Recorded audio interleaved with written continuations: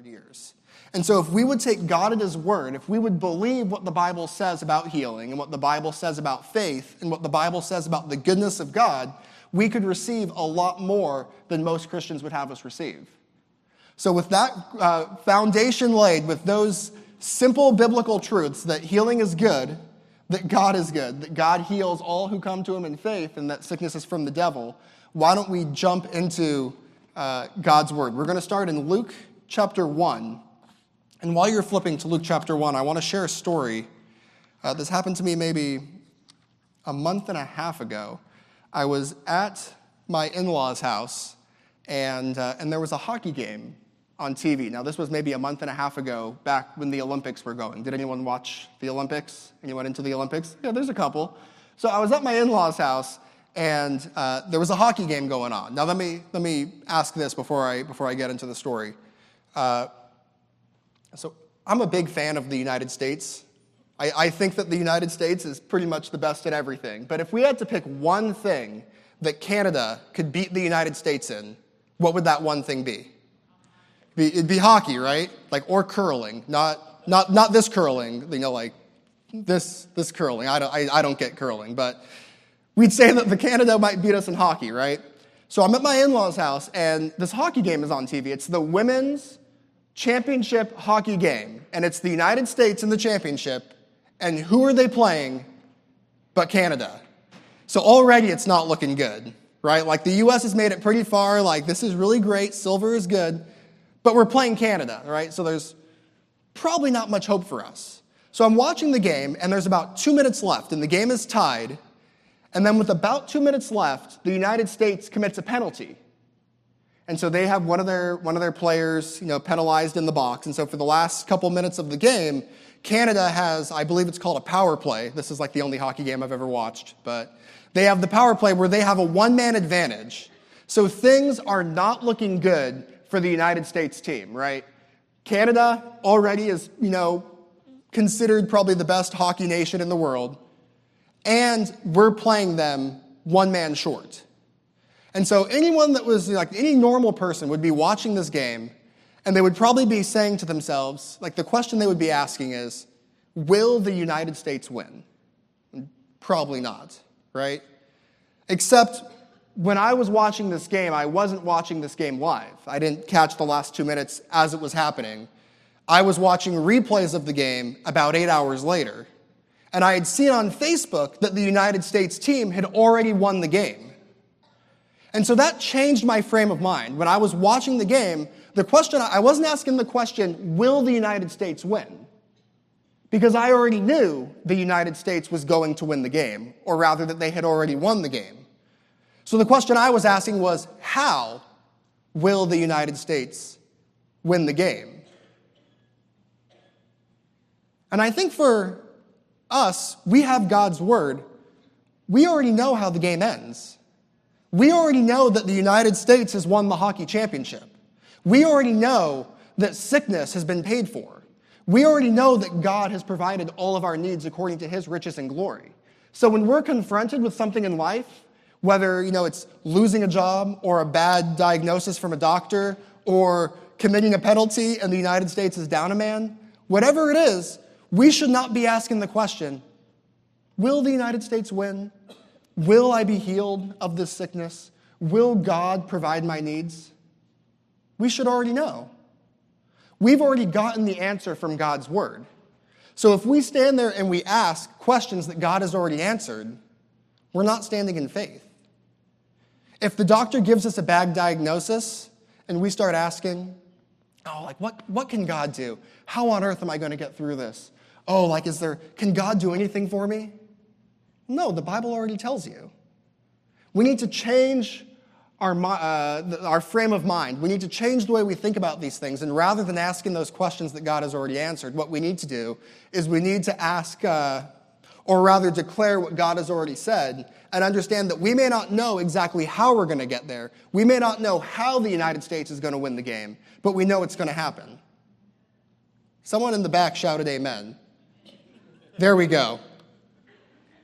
I'm just going to tell you something real quick. When you say things like amen, it makes me think oh, wow, he knows what he's talking about. So when I say things like, The Bible tells us that the answer has been settled, that God has healed us of our diseases, that the devil has no power in our lives. You guys can say, amen. And maybe if I say something like, God will provide all of our needs according to his riches and glory by Christ Jesus, that the devil can't take anything from us, you can say, amen. There we go. See, so here's what I'm going to do. I'm just going to tell you, each of you, when you walked in the door, I think Tony gave you a gift. It was a little bag, and it included 5 amens and a hallelujah. Okay, so every one of you has that in your bag, and you're more than welcome to use those during the service. Have we gotten to Luke chapter 1 yet? We should not be asking, will this happen? We should understand that it already has happened, that the game is already won, that sickness has already been defeated, and that God has already provided for us. Luke chapter 1, we're going to see a couple examples of this playing out in Luke chapter 1. We'll start in verse number 5. Luke chapter 1, verse 5. There was in the days of Herod, the king of Judea, a certain priest named Zacharias, of the division of Abijah. His wife was of the daughters of Aaron, and her name was Elizabeth. And they were both righteous before God, walking in all the commandments and ordinances of the Lord blameless. But they had no child, because Elizabeth was barren, and they were both well advanced in years. So it was that while he was serving as priest before God in the order of his division, according to the custom of the priesthood, his lot fell to burn incense when he went into the temple of the Lord. And the whole multitude of the people was praying outside at the hour of incense. Then an angel of the Lord appeared to him, standing on the right side of the altar of incense. And when Zacharias saw him, he was troubled, and fear fell upon him. But the angel said to him, "Do not be afraid, Zacharias, for your prayer is heard. And your wife Elizabeth will bear you a son, and you shall call his name John. And you will have joy and gladness, and many will rejoice at his birth. For he will be great in the sight of the Lord, and shall drink neither wine nor strong drink. He will also be filled with the Holy Spirit, even from his mother's womb. And he will turn many of the children of Israel to their Lord, their God. He will also go before him in the spirit and power of Elijah, to turn the hearts of the fathers to the children, and the disobedient to the wisdom of the just, to make ready a people prepared for the Lord." Verse 18, "And Zacharias said to the Lord, 'How shall I know this? For I am an old man, and my wife is well advanced in years.'" So we saw, where was it? We saw in verse 13 that this is something that Zacharias had been praying for. He and his wife had been praying to have a child. And then an angel appears to Zacharias and says, "Zacharias, God has answered your prayer. You are going to have a kid." And Zacharias looks at this giant, radiant angel that had just appeared before him and said to the angel, "How do I know that's true?" Zacharias doubts this angel who has appeared to him. Like, now, I've never had an angel appear to me, but I would think if some giant angel appeared before you and told you something was going to happen, that would probably be evidence enough that this thing was going to take place. But not for Zacharias, because Zacharias has an excuse lined up. He says, "Well, how on earth do I know that that's true? I'm old. I can't have kids. My wife is old. We can't have kids." This is something that he has been praying for. But he doubted that God was actually going to follow through with it. A couple verses later, we read about a similar experience with Mary. Let's read what happens here. Verse 26. "Now in the 6th month, the angel Gabriel was sent by God to the city of Galilee named Nazareth, to a virgin betrothed to a man whose name was Joseph, of the house of David. The virgin's name was Mary. And having come in, the angel said to her, 'Rejoice, highly favored one, the Lord is with you. Blessed are you among women.' But when she saw him, she was troubled at his saying, and considered what manner of greeting this was. Then the angel said to her, 'Do not be afraid, Mary, for you have found favor with God. And behold, you will conceive in your womb and bring forth a son, and shall call his name Jesus. And he will be great and will be called the Son of the Highest, and the Lord God will give him the throne of his father David. And he will reign over the house of Jacob forever, and of his kingdom there will be no end.' Then Mary said to the angel, 'How can this be, since I do not know a man?" Now, it sounds like Mary asks a similar question, but if you actually look what she said, she asks a very different question. She doesn't doubt what the angel is saying. She doesn't say, "How can this be?" What she asks for is clarification. She says in verse 34, "How can this be, since I don't know a man?" In other words, I believe that it's going to happen. I just don't know how we're going to get there. I don't know how the United States is going to win the championship game. I don't know how we get from point A to point B. So can you let me know what I need to do to get there? And the angel answers in verse 35, "And the angel answered and said to her, 'The Holy Spirit will come upon you, and the power of the highest will overshadow you. Therefore also, that Holy One who is to be born will be kind,' whereas Zacharias was not." Zacharias, for him, the word of this angel was not enough to convince him of what God had spoken. And I think for a lot of people here, not necessarily here in this room, but Christians nowadays, we find ourselves in a similar situation. Now, you might be thinking, angels don't appear to me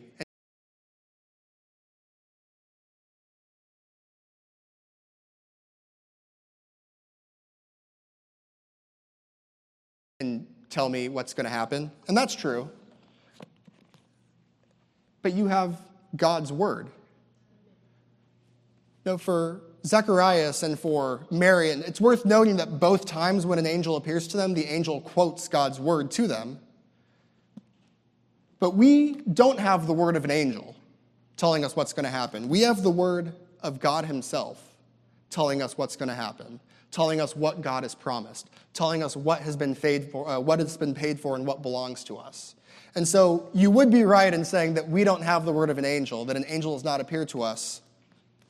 God has just preserved it in his word. And if you've studied the Bible, you know that it's a remarkable story of how this book has survived persecution after persecution after persecution of nearly every superpower in the world, and yet it survives to this day with all of God's promises intact.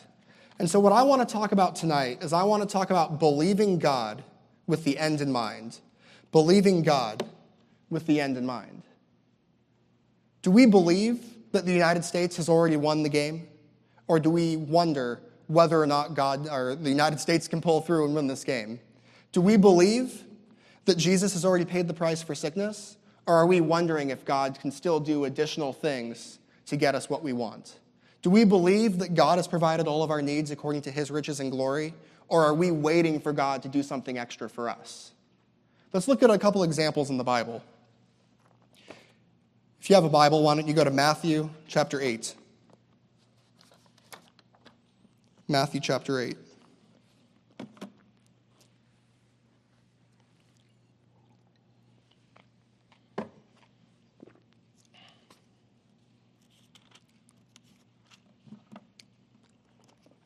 Matthew chapter 8, we're going to start in verse 5. Now, when Jesus had entered Capernaum, quick side note, so I have a job, and one of my coworkers just moved here from Israel, and so I asked him, because someone had told me once that it's not pronounced Capernaum, it's pronounced Capernaum. So I asked my friend from Israel who just moved here if it's Capernaum or Capernaum, and he said it's Capernaum, is how you would say it in Hebrew. But we don't live in Israel, we live in the United States, so we're going to call it Capernaum. Matthew chapter 8, verse 5. Now when Jesus had entered Capernaum, a centurion came to him, pleading with him, saying, "Lord, my servant is lying at home paralyzed, dreadfully tormented." And Jesus said to him, "I will come and heal him." If you read it in Young's literal translation, it says, "Having come, I will heal him."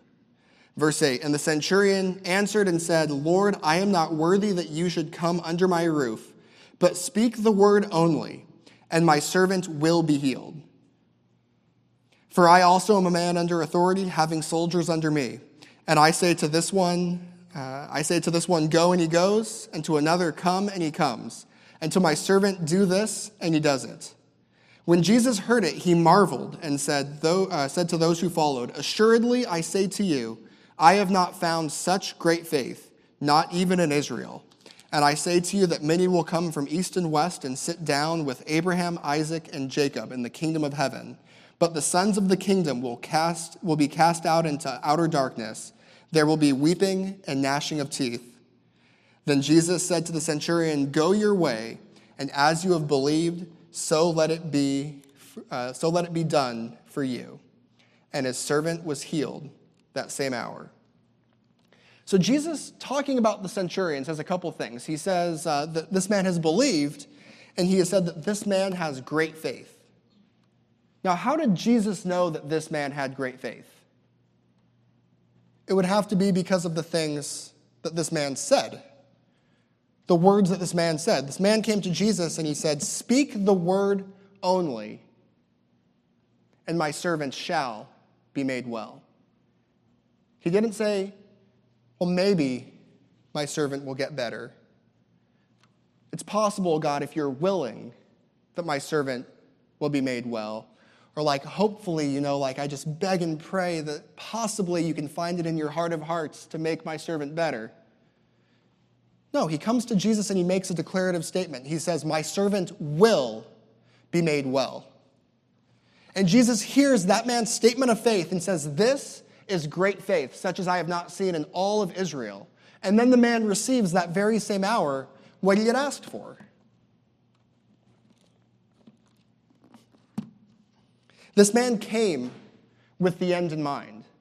This man came knowing that the United States had already won the hockey game. This man was persuaded that what God had promised, he was also able to perform. There were no questions, there were no doubts, there was no unsurety. This man knew what God had said, and he knew that he would receive. He came with the end in mind, and Jesus called that faith. Let's look at another example. Mark chapter 5.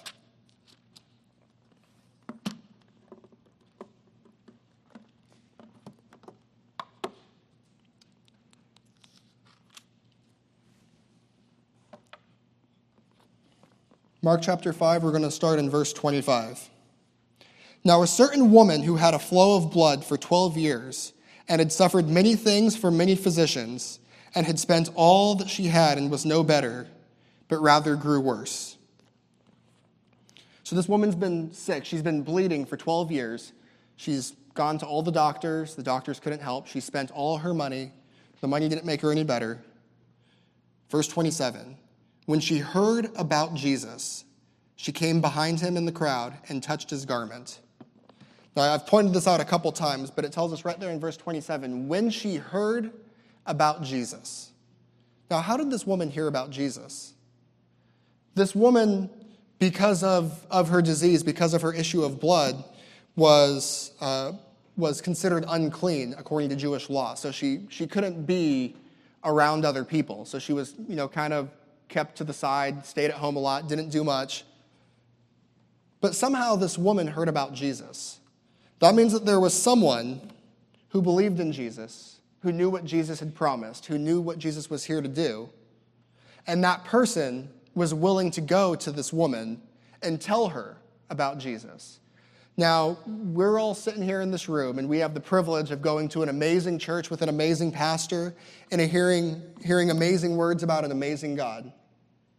But if we're not willing to go and tell people about Jesus, if we're not willing to go tell people what God has promised to do, what God has paid the price for, if other people don't find out this truth that we've heard here, then people are missing out. Whether we're joining the evangelism team and going out every couple weeks, whether we're talking to coworkers, whether we're sharing with our neighbors, we need to be the kind of people that are telling other people about Jesus so that they can say that they've heard the wonderful things that Jesus can do. Someone say amen. Yeah, there we go. We need to be the kind of people who tell other people about what Jesus has done and what Jesus is going to do. Amen? When she heard about Jesus, she came behind him in the crowd and touched his garment. For she said, "If only I may touch his clothes, I shall be made well." Immediately, the fountain of her blood was dried up, and she felt in her body that she was healed of the affliction. And Jesus, immediately knowing in himself that power had gone out of him, turned around in the crowd and said, "Who touched my clothes?" But his disciples said to him, "You see the multitude thronging you, and you say, 'Who touched me?'" And he looked around to see her who had done this thing. But the woman, fearing and trembling, knowing what had happened to her, came and fell down before him and told him the whole truth. And he said to her, "Daughter, your faith has made you well.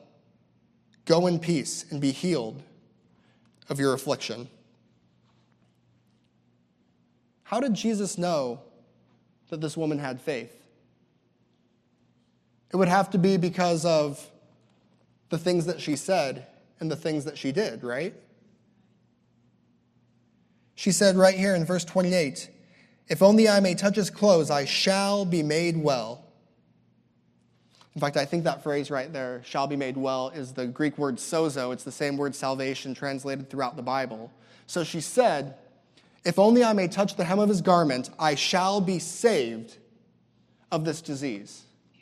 Pastor Mike was talking about this a bit this morning, but salvation is the same across the board. Salvation so that you can have your sins forgiven and go to heaven is the same salvation that heals you. It's the same salvation that provides your needs. It's the same salvation that brings you peace.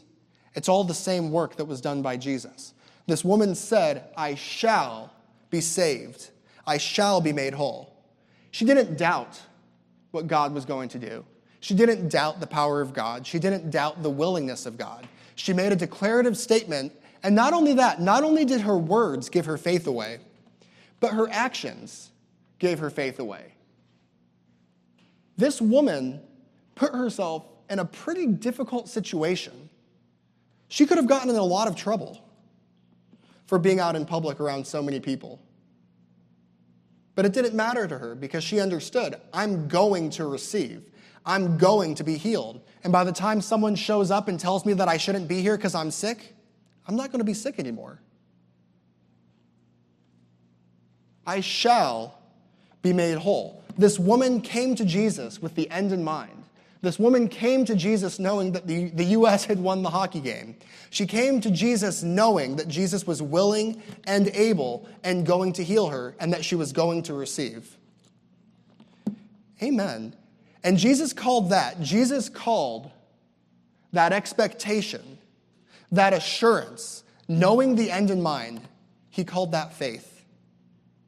Let's look at one more example. Matthew chapter 15. Matthew chapter 15.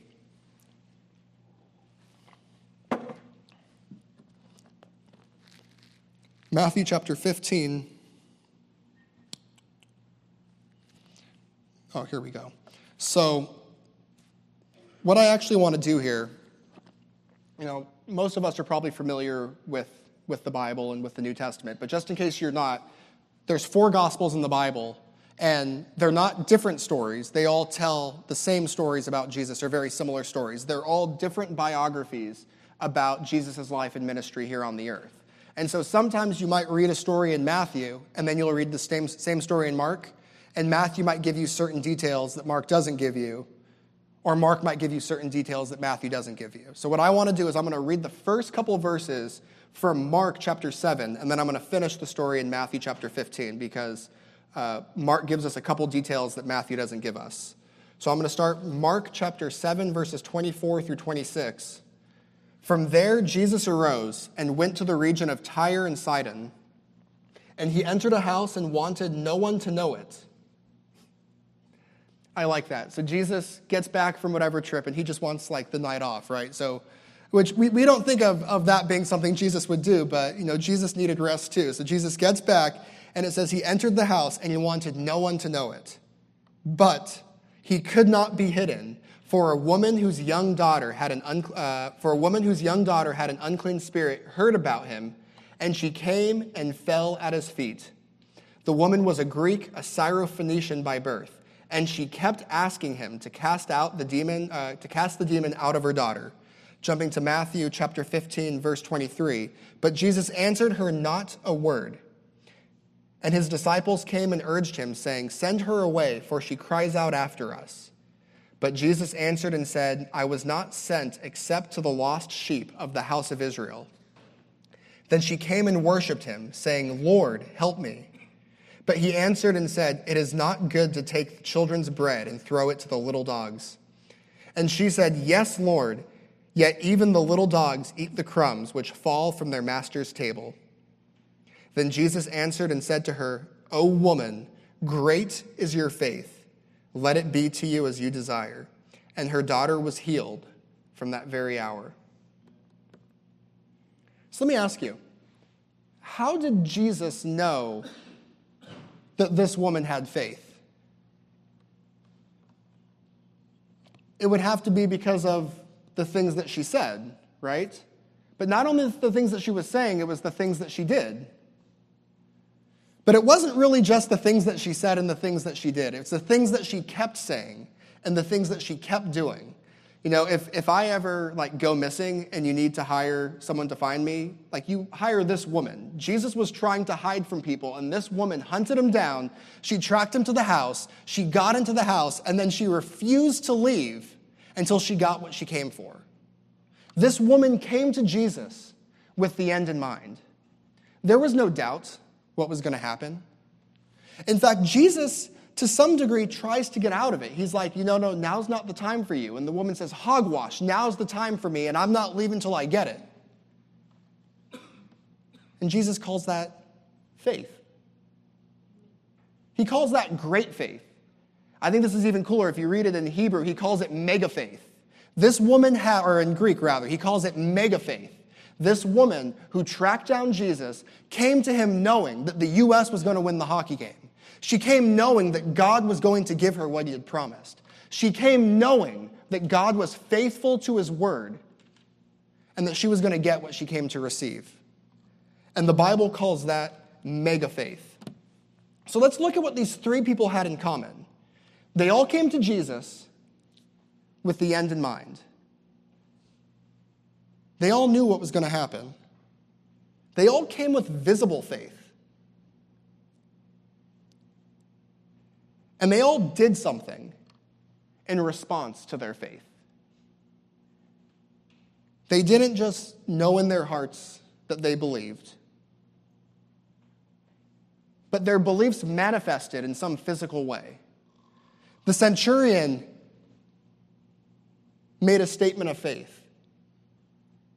He said, "Speak the word only, and this will happen. My servant will be made well." The woman pressed through the crowd, which would have been illegal for her to do, because she was so confident that God was going to give her what she needed. She said, "I shall be made whole. I shall be saved. I shall be made well."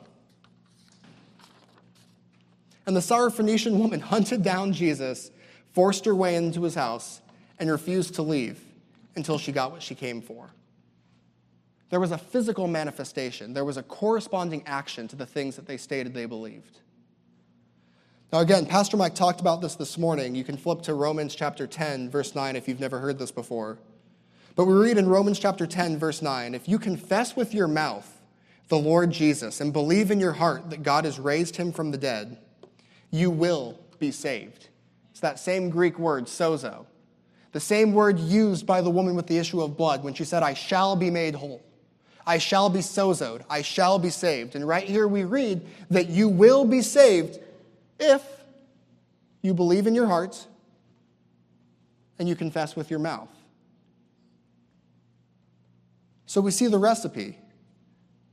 You believe something, but then you put action to what you believe. There's a physical manifestation to what you believe. In fact, we read in James chapter 2 that faith without works is dead. And a lot of people get hung up on what that means, like faith without works is dead, because I thought we were saved by faith alone, through grace and not of works, lest any man boast. And James isn't disagreeing with that, but James is giving clarification to how faith works. In fact, if you read that verse in the New International Version, the NIV, it says this: "Faith, if it is not accompanied by action, is dead." The New Living says, "Faith without action is useless." So the Bible tells us that if we truly have faith, it's not just that we believe something, but we believe something, and because of that belief, we do something. We put flesh to it. We put something physical to it. Whether it's speaking words or performing some action, whether it's pushing yourself through a crowd, whether it's breaking into Jesus' house and refusing to leave, you put action to the things that you believe. Because if there's no corresponding action to your beliefs, then according to James, it's useless. It's dead. When you're believing with the end in mind, your faith should be visible. When you're believing with the end in mind, your faith should be visible. We read in Hebrews that faith is the substance of things hoped for, the evidence of things unseen. And when you believe for something, when you believe God that you're going to receive, the manifestation of that belief, you receiving healing, that may be invisible to other people. It may be unseen. But your faith should not be invisible. Your faith should be seen by everyone you come in contact with. Something that I think is remarkable is the story of Abraham. So Abraham, his name was Abram when God appeared to him, which means exalted father. So he's walking around and his name is exalted father. And he's in his 70s, and then he's in his 80s, and he's in his 90s, and he has no kids. But he's walking around telling people, "Hi, my name is exalted father." And then God says, "I don't want you to introduce yourself as exalted father anymore." And Abraham was probably like, "Oh, thank goodness." And he goes, No, I want you to call yourself father of many nations. I want you to call yourself father of a multitude. So you have this guy, Abraham, no kids, moves to a brand new country, and he's walking around. "Hey, what's your name?" "Well, my name is Brock." "What's your name?" "My name is father of a multitude." "Oh, cool, so you must have like a bunch of kids." "Well, not yet, but just wait till you see them. I'm going to have a ton of them. They're going to be all over this place. They're going to take over the whole country. It's going to be amazing." He walked around telling people what he was going to receive decades before he ever received it. People in this room, you may need small things, you may need big things. And I think a lot of times when we have needs, we get timid about it. We don't want to say anything about it until it's already happened. I need to be healed, but I can't walk around telling people that Jesus already healed me, because then they're going to start asking questions like, "Well, then why do you still have a limp?" Or "Why doesn't look like it?" And so we don't say anything about it. We're quiet about it. We keep it to ourselves, and then we're waiting for that moment where suddenly it works, and then we can go tell everyone. But that's not what the Bible says to do. And really, that's not the kind of faith that receives. That's not believing with the end in mind. That's walking around saying, "Well, I don't know if the United States is going to win the hockey game, so I'm just going to pretend like I don't care about the hockey game until someone wins, and then I'm going to go tell everyone that I already knew it was going to happen." That's not what you do. If you believe something, you say something. If you believe something, you do something. Because it's not some hope, it's not some dream, it's not some fairy tale that may or may not happen.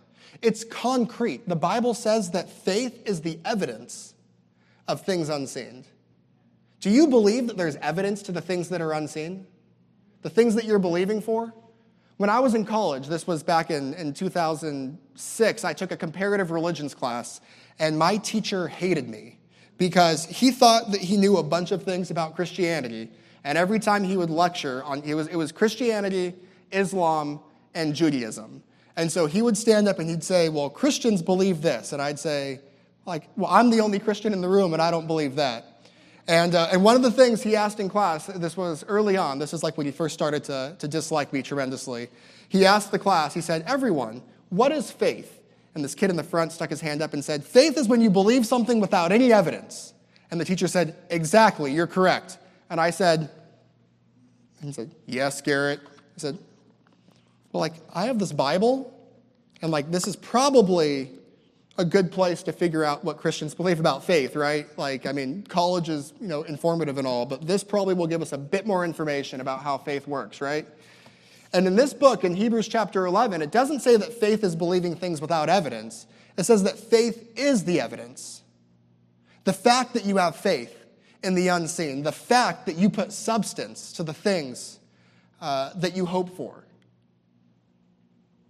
These are sureties to you. You have confidence that God is able and willing to perform what he has promised. That's faith. Faith isn't keeping your fingers crossed and hoping that maybe someday God will do something. Faith is saying, I already know how the game ends. The U.S. has won. I already know what's going to happen. God has healed me. Something that's remarkable is you read in the Old Testament, this is Isaiah chapter 53, verse 5, it says, it's prophesying about Jesus who is to come. It's maybe 600 years before Jesus has even been born on the earth. So 600 to 700 years before Jesus was on the earth, the Bible prophesies about Jesus. And it says this, it says that by his stripes we are healed. 700 years before Jesus died on the cross, it said, we are healed. It didn't say we will be healed.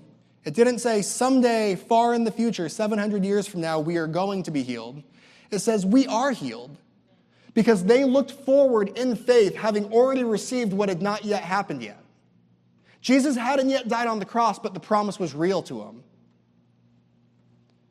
What's really cool about that is that 700 years later, Jesus did die on the cross.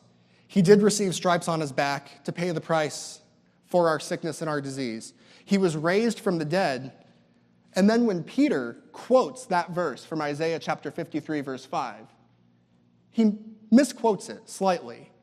He doesn't say, by his stripes we are healed, which now might be the time to talk in the present tense because this had just happened. He doesn't say we are healed. He says, by his stripes we were healed. It's past tense. It's already happened. The price has already been paid.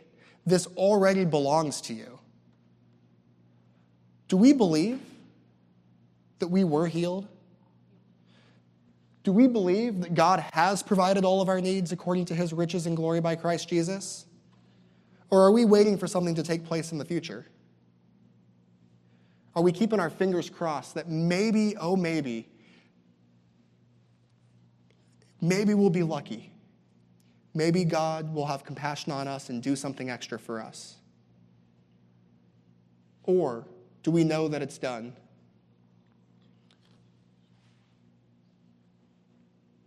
Do we know that the hockey game has already been won by the U.S.? Do we know that by his stripes we were healed? Do we know that the prayer of faith saves the sick? Same word, sozo. The prayer of faith sozos the sick.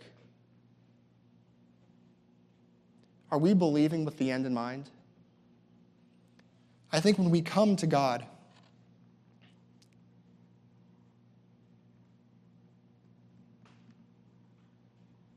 when we have needs, we need to have what Jesus called faith. We don't need to even have what Jesus called mega faith. Jesus said faith the size of a mustard seed can receive. The Bible says faith the size of a mustard seed comes with the end in mind. Faith the size of a mustard seed knows that the United States has already won the hockey game. Faith the size of a mustard seed knows that by his stripes we were healed.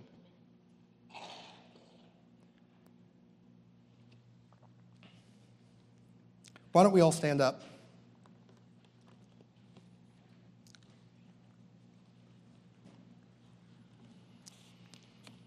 Here's what I want us to do. Again, I don't know everyone's situation in here. I don't know. Maybe you're here and you're here because things are just fine and dandy and you like to come to church on Sundays. Maybe you're here because you're sick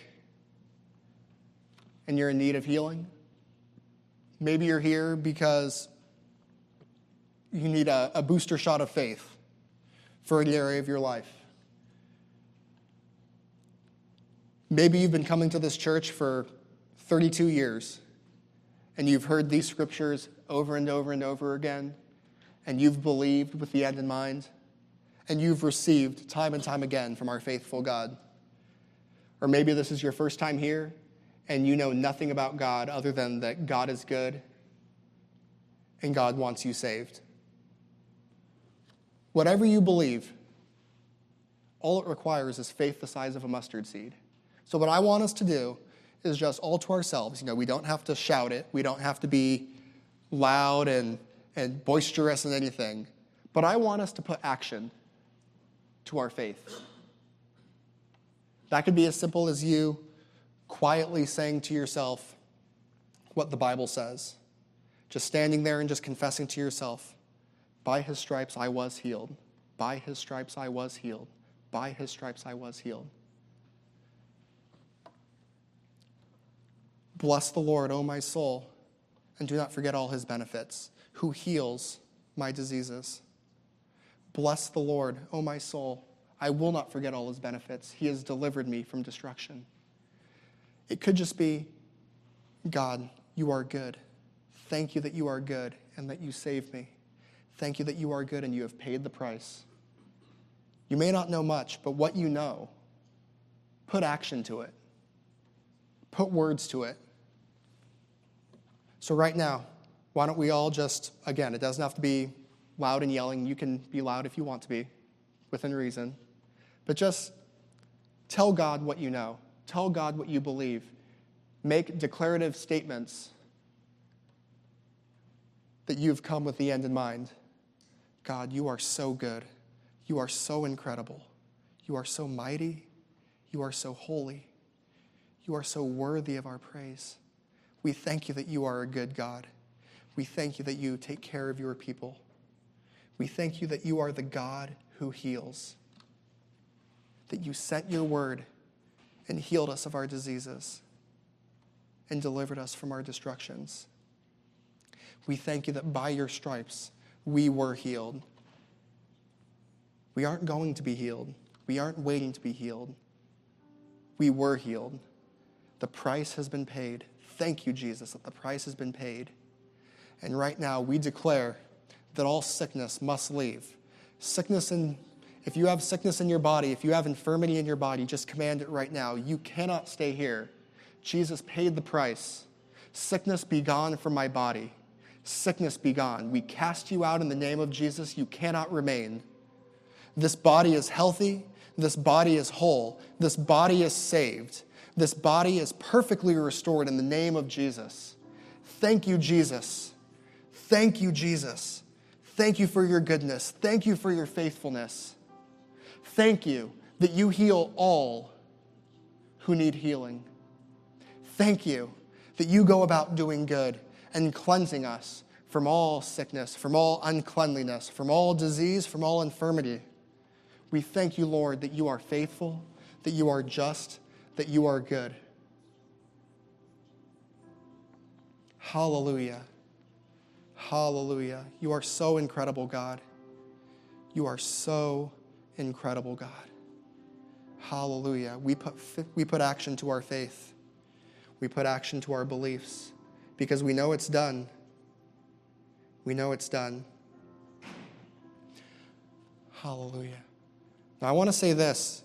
I don't know, people might hear the statistic that men speak 7,000 words a day and women speak 20,000 words a day. Has anyone ever heard that? So I looked it up, and apparently it's not true. Apparently men speak 15,000 words a day and women speak 16,000 words a day. So it's pretty close, according to the internet, which is always right, I know. But this is something I thought was interesting when I read that. It said that although men and women speak about 15,000 words a day, that most people only speak 500 to 700 words of substance a day.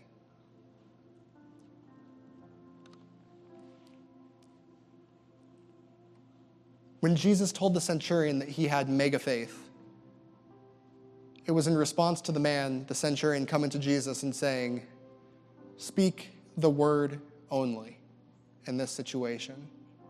Speak the word only." Ephesians chapter 4, verse 28. I'll just read it because I'll forget it if I try to quote it. But Ephesians chapter 4, verse 28, talking about the way we use our words, says, "Let no corrupt word proceed out of your mouth, but what is good for necessary edification, that it may impart grace to the hearers." Let no corrupt word proceed out of your mouth, The only words we should be speaking are good, necessary words of grace that edify people. And I think that when we're believing for things, it's really tempting to use our words the wrong way. It's really tempting to say things that the Bible doesn't say, to dwell on our situations and dwell on what seems to be happening, to talk about how the U.S. is one man down and we're playing the greatest team in the world and that there's probably no hope, or that the doctor just gave us a really bad diagnosis and that we're probably not going to make it. It's really tempting to use words like that. But we aren't like other people. We're Christians. We're children of the Most High God. Amen. And those rules don't apply to us. We have the end in mind. We know what God has promised. We know He is faithful. And we know that we were healed. So I want to encourage you. Use your words wisely. Use your words wisely. Speak the word only. Now, you're going to have some difficulty speaking the word only when you're giving business presentations, but it can be done. Quote Proverbs a lot. That'll help you with your business stuff. But as much as possible, speak the word only. Don't speak corrupt words about yourself. Speak good words. Speak necessary words. Speak words of truth and words of life. Life and death are in the power of the tongue. The Bible says, out of the abundance of the heart, the mouth speaks. The things that you say give away what's in your heart. And so it's not enough to say, I have faith that I'm going to be healed. Does your neighbor think that you have faith to be healed based on the words that you speak to him? Does your boss think that you have faith to be healed based on the words that you speak around them? Every Christian will say that they have faith, but you really find out what's in a person's heart when you talk to other people about what they say. So let your words be words of life. If you only have 500 to 700 words of substance every day, then speak 500 to 700 words of God's word every day. Hallelujah. Hallelujah. Lord, you are so good. You are so good. You are so incredibly good. I could say it all day long. You are so good, God. You are so good. You are so good to your people. And we thank you that you are good, that healing is good, that salvation is good, that all these things are good, and all these things have been paid for. We thank you that we don't need to be confused about what's going to happen. We don't need to be worried about what's going to happen, because we know who wins the game. Or rather, we know who's won the game. You lead us in triumph in all things that we do. And we thank you for the victory. In the name of Jesus, amen. Hallelujah. Well, thank you for being here tonight. Just a reminder that Pastor Chip will be here on Wednesday night ministering, so make sure that you're here for that. And if not, if you can't make it, Keith Hershey will be here on Sunday. So we'll see you then. Thank you very much. Have a great week.